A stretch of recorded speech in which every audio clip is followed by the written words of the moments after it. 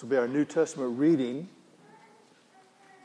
And as you hear these words and the progression of things that happen which begin with suffering, I want you to keep in mind Joesph, who we'll be considering this morning in chapter 39 of Genesis.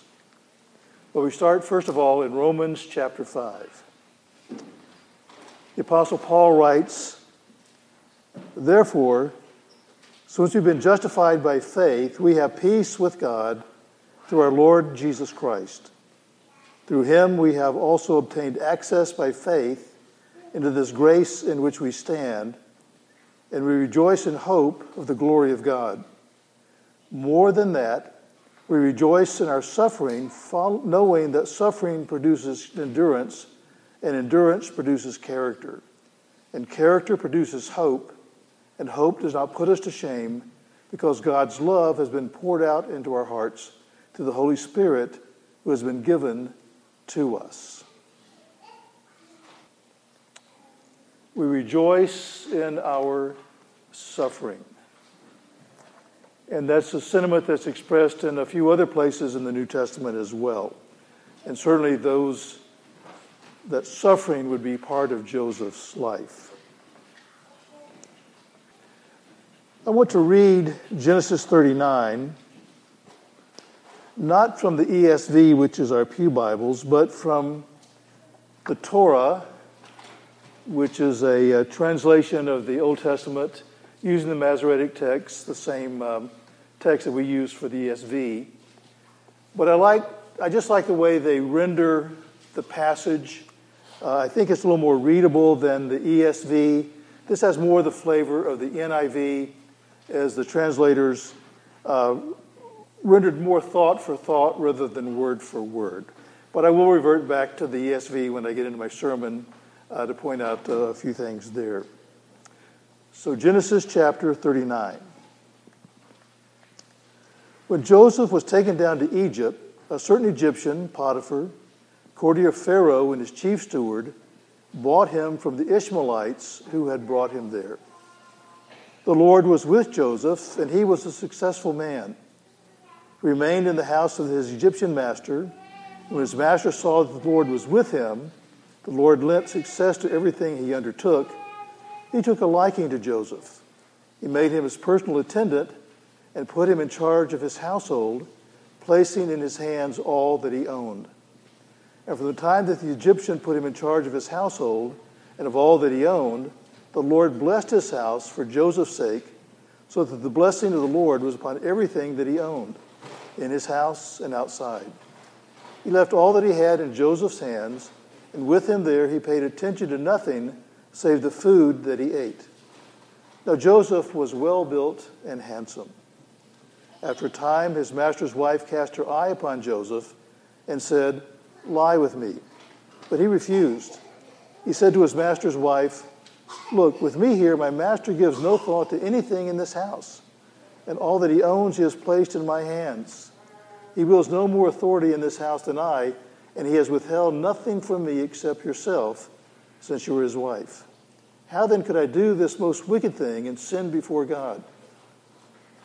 And much as she coaxed Joseph day after day, he did not yield to her request to lie beside her, to be with her. One such day he came into the house to do his work. None of the household being there inside, she caught hold of him by his coat and said, "Lie with me." But he left his coat in her hand and got away and fled outside.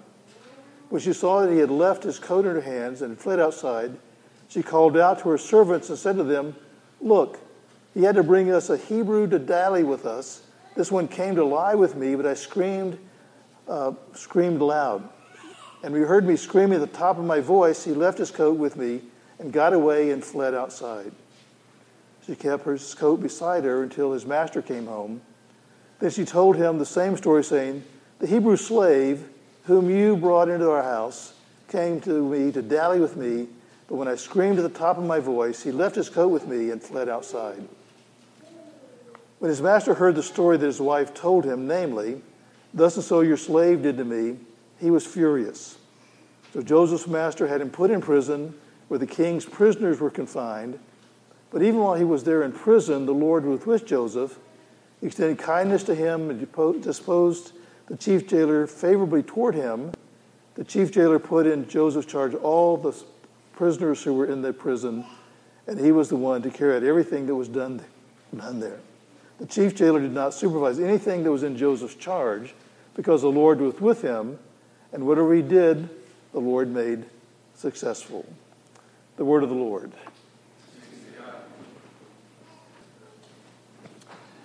Being the Christmas season and all, my wife and I have been watching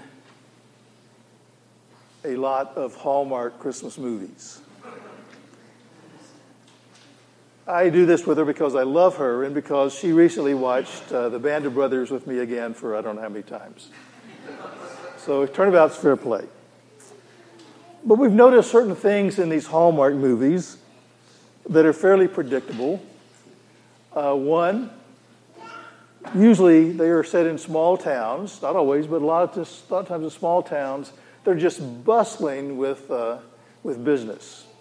Main Street is just awash with people going back and forth. People always live in nice, big houses. They have a lot of money. They're always eating out. They're always buying hot chocolate. Every place they go, there's hot chocolate they buy. And although it snows every day, every time you see a white SUV, it's always just crystal clean. And in the end, the man of the moment always get together. And I have to confess, I sometimes weep with joy because you just don't know until the very end if this is really going to happen. But it does. And it all happens within a 2-hour time frame, including commercials. Right, now, ask a question, which side of a tapestry makes sense? Unfortunately, I don't have a tapestry. I do have a sweater that's somewhat akin to a tapestry. And if I were to hold this up, you can see the various colors, you can see the threads, and so forth. But you don't know exactly what's on the other side. If you were to turn it inside out and look at the good side of the sweater, I won't take time to turn it completely out right side, you'll find that there are certain patterns which are very clearly seen. But you don't necessarily see those patterns from the back side of a tapestry. You see the threads that go every which way. You know they have a purpose and they have a function, but you're not exactly sure what it's like unless you look at the good side of the fabric. Now, having said that, we see in Joseph's life various threads of what's taking place. We know the end because we're familiar with the book of Genesis, and we know why things happened. But in the Hallmark movies, things usually happen over the course of a few weeks, maybe even a few days. In Joseph's life, it happened over years, maybe a good 20 years, from the time he was 17 and sold in slavery until the time when he revealed himself to his brothers in Egypt. That's a long time. Now, God promises his people, he says, I will never leave you or forsake you. Now, we're very familiar with Jesus saying that at the end of the Great Commission in Matthew 28. But through the Old Testament, there are various times where God says to his people, I am with you. I will never leave you. I will never forsake you. Fear not, because I am with you. And so one of the things that we need to learn as we look at Joseph's life is that God is with Joseph. But before we get to that, I want to take just a moment to kind of review a few things about Joseph's life. If we look at Genesis 37, we find here Joseph is 17. He's his father's favorite son. And Joseph makes him a fancy coat of many colors. Joseph rats out his brothers because they're not doing a good job, and his brothers hate him. So finally his father sends him again to find his brothers, see what's going on. And when he comes up to him, they say, hey, look, here's that dreamer. Because Joseph had also had 2 dreams that God had given to him. One, his 11 brothers would bow down before him. The other, his father and mother and brothers would all bow down before him. So their hatred for Joesph just continues to grow. And so they devise a plot. Why don't we just kill him and be done with him? We're in the middle of nowhere. Who's going to know except us? So they take him, they throw him in a pit. Reuben wants to release him, but when he comes back to the pit, he finds that Joesph is gone. And they've taken his coat and smeared blood on it to tell his father, hey, an animal must have gotten him. We couldn't find the body. I'm sorry, this is all we have. But they had sold Joesph to some Ishmaelites who were on their way in a caravan down to Egypt. And once they get to Egypt, Potiphar buys Joesph from the Ishmaelites. And then in Egypt, Joesph has it pretty good initially because everything he does just turns to gold. The Lord is with him. Everything prospers.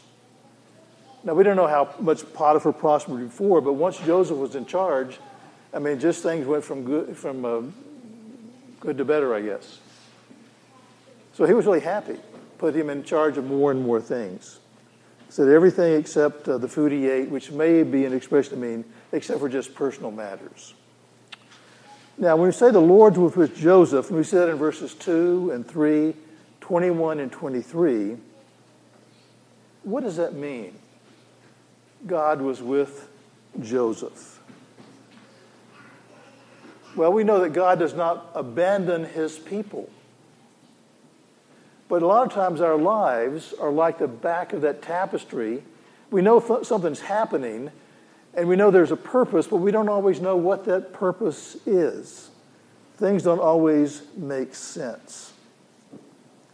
And one of the problems I think we have with the Bible is that we see such small segments of the lives of the patriarchs and of other people that we begin to think this is all there was to their life.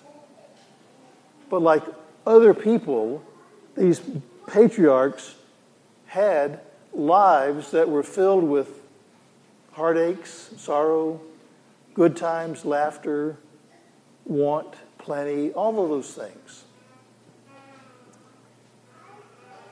Let me give you an example or so. Who knows who Abner Doubleday is? Anybody? Abner Doubleday. Okay, he's thought to be the inventor of baseball, though some dispute that. He grew up in Cooperstown, New York, of all places. He worked as a surveyor and a civil engineer before he went to West Point, where he graduated. Then he was involved in the Mexican Wars, the Seminole War, later some Indian Wars and so forth. And he was also in the Civil War. Abner Doubleday was a Union artillery officer stationed at Fort Sumter. Fort Sumter came under attack by Confederate forces. It was under his command that return fire was sent the Confederates' way. He was also involved in Gettysburg. The first day of the battle at Gettysburg, Doubleday forces, which are about 9,500, held off Confederate forces that were almost twice that number. And he really held the line for the Union forces till more reinforcements could arrive. After the war, he got out for a short time from the Army, he went back in, was stationed in San Francisco. And being a civil engineer by training and so forth, he's the one who designed the cable car system in San Francisco and actually held the patent for the cable car system, which he signed away when he got out of the Army. He didn't want to, I guess, keep profiting from that. Then he worked as a lawyer until his death. All right, now that's a lot. Now we could say Doubleday invented baseball. But there's a lot more to his life than just that. We could say the same thing about Joesph. Joesph did this, but there's a lot more to his life than just these things we're reading here. And we know that the Lord is with Joesph and is moving history to a certain point for reasons that are sufficient to God. Now, God's presence did not mean that there would be no problems in Joseph's life. Now, there are those who would say that if you become a Christian, then your life is going to be one of ease and wealth and no problems and so forth. Man, I wish that were so. I really do. But it's not. And the Bible tells us that we do suffer. And we have trials, and those are for a reason. They bring us closer to our Savior. They help us to understand God's glory and God's purpose. Adoniram Judson was a congregational minister. He believed in the same tenets of Reformed theology that we do. And he felt a call to go first to India, then later to Burma as a missionary. And when he was on the ship on the way to India, through his own study, he came to the position that he thought believer's baptism was what was correct. So the Reformed community lost a good man, and the Baptist gained a good man. So you probably, every time you turn around, every state, there's something named Judson College or whatever, named after Adoniram Judson. He was involved in translation work, translating the Bible into the Burmese language. He was arrested, thrown in prison, treated pretty roughly by the Burmese authorities. He was concerned that his manuscript that he'd been working on was going to get lost. So his wife took the manuscript, sewed it into a pillow, and took it to him in prison. Some other prisoner who was bigger and tougher took the pillow away from him. Initially, Joseph thought, all this work is now lost. But after a couple of days, the prisoner threw it back to him and said, this is too lumpy, I don't like it. So Judson didn't tell him why it was lumpy, he just said, okay, I'll take it back from this. Good. Judson had a house that sat on a road that was traveled a lot by people going from one city to another. And he would sit on the porch, and as travelers would come by, he would call out to them some of the words from Isaiah 55. Ho. Hey there. If you're hungry, come up and buy and eat without money, without price. If you're thirsty, come up and have a drink of something that's good. People would stop and say, what's he talking about? So they'd go up on his porch and say, what are you doing? He'd give them something to eat, some food and something to drink, and he would share the gospel with them. So he was a person who suffered in prison because of his faith. He saw hardship. His first wife died. His second wife later died. His third wife, I think, didn't die until the end of their life. But he suffered a lot. I'm sure there were times when he said, Lord, why is all of this happening? But he did see the work go forward, and he saw some purpose in the things that he had been suffering. Sometimes that doesn't happen. We suffer, but we don't understand why. We don't see the purpose. Elizabeth Elliot, husband of Jim Elliot, the one who was killed by the Acker Indians down in Ecuador, she stayed in Ecuador after he was killed and everything. She was also involved in translation work. I can't remember if it was the Quechua language or the Acker language, but she was involved in translation work. And she said that one night somebody broke into their office and they stole a bunch of stuff and they took the manuscript that they'd been working on. Several years of work was now just gone. So she and the other missionaries were talking about this. They were convinced that God was going to reveal to them in some dramatic way his working through that stolen manuscript. But time went by, weeks, months, years went by. And she said later, we never saw any reason why the manuscript was stolen or what came out of that stolen manuscript. Sometimes we're not allowed to see the other side of the tapestry. We just live as one of those threads, but we don't know what the finished product is going to be. Joseph had problems. And one of the problems was constant temptation by Potiphar's wife. Now, Joseph, it says, was well-built. He was handsome. He was a nice-looking guy. And she wanted to sleep with him. She tempted him. And one of the things that Joesph did was to bring God's word to Egypt. He said, this is a wicked thing that you're asking, and I won't do it. It goes against God's law. I cannot yield to this temptation.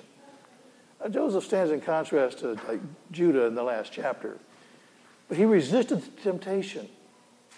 He was falsely accused. Potiphar comes home. His wife says, hey, I've got his shirt here. Because the word could be translated coat, could be shirt. It may be that it was literally a shirt, and she grabbed it off of him when he ran away. And said, look, he was getting undressed. He was ready to dally with me. I like the way they say that. And I screamed at the top of my voice. Now, it was strange that when she called the servants to come in, none of them heard her screaming, but that's beside the point. So she tells the story to Potiphar. Potiphar's furious. It doesn't say why he's furious. Is he furious at Joesph because Joesph has been trying to connect with his wife? It doesn't actually say that. Is he angry with his wife because he knows she just lies about everything? I don't trust her. I know Joesph. I know what she's like. It doesn't say that. Could be he said, babe, if Joseph's gone, what's going to happen to all my stuff? Things have been going so well. If he's out of the picture, is everything going to turn to toast now? I don't know. But he puts Joesph in prison. Normally, during that time, this kind of an assault would demand, especially for a slave to do this, would require the death penalty. But he doesn't put Joesph to death. He puts him in prison. And it may be that Potiphar was actually the one who was in charge of the prison. It's not absolutely clear, but it seems that might be the case. But he was accused unjustly.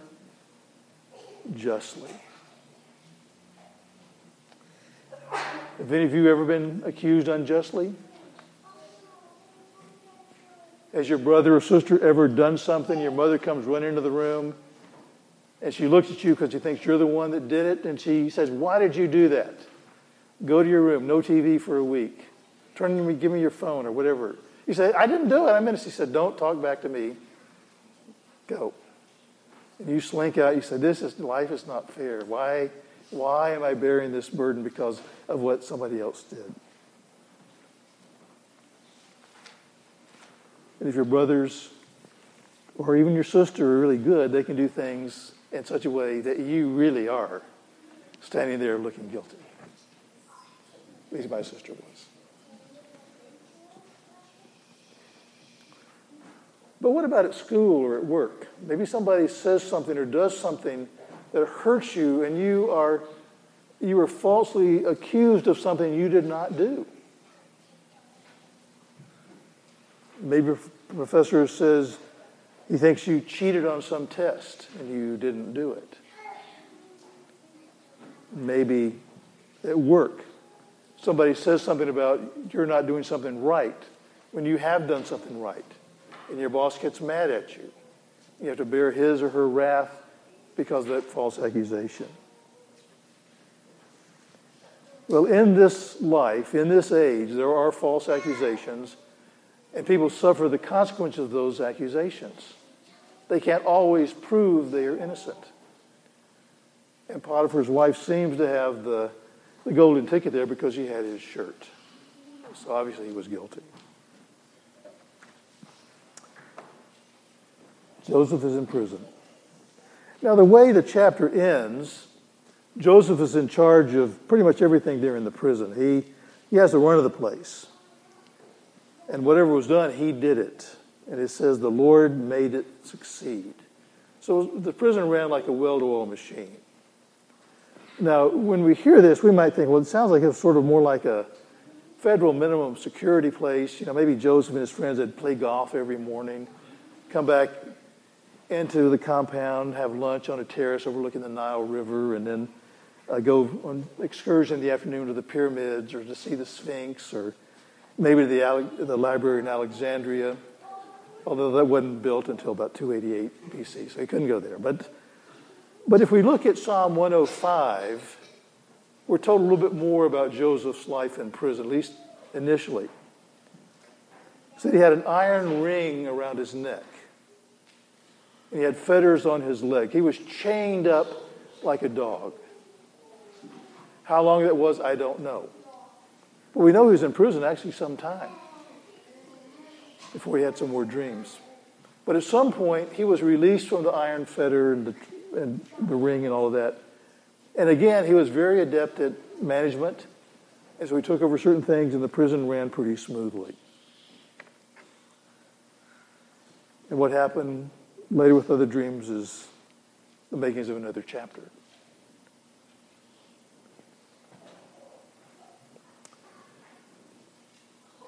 Through the church age, Christians have felt that Joesph was a type of Christ.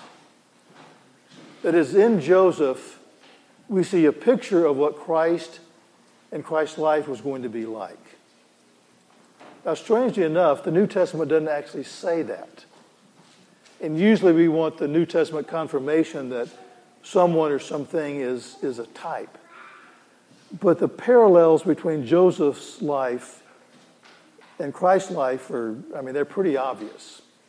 So I think that Christians through the ages are probably right in saying Joesph is a type of Christ, kind of a picture of what Christ is going to be like. Let me just review for you a few things. Remember early on, Joseph was betrayed by his brothers, sold for 20 pieces of silver, or 20 shekels, not 30 pieces of silver, but 20. He was rejected by his people, his brothers. He was falsely accused, as Christ was. He resisted temptation, as Jesus did. He was punished, though innocent.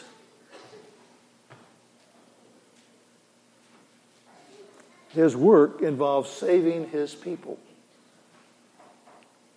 Because of Joseph's management of the affairs during the time of feast in Egypt, there was enough grain that later his family, and actually all of Egypt and other parts of the known world, were saved from famine.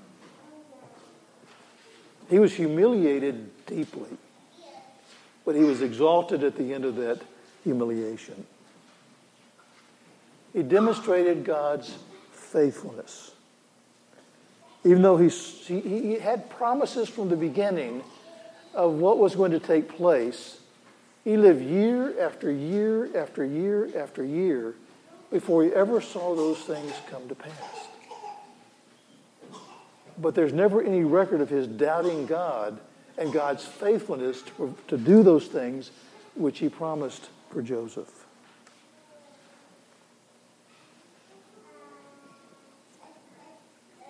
We know that Jesus suffered those things that I just described.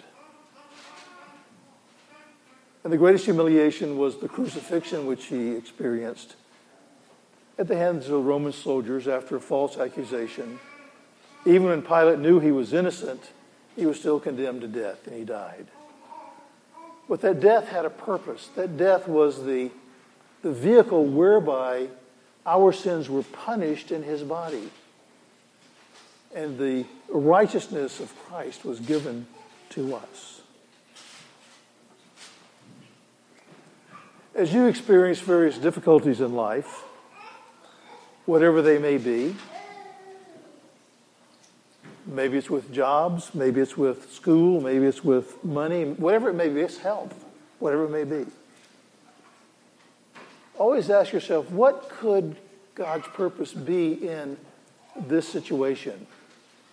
Realize that you may not know right at that moment, it may be sometime, it may be never in this life what that purpose was, but you know that there's some purpose for it.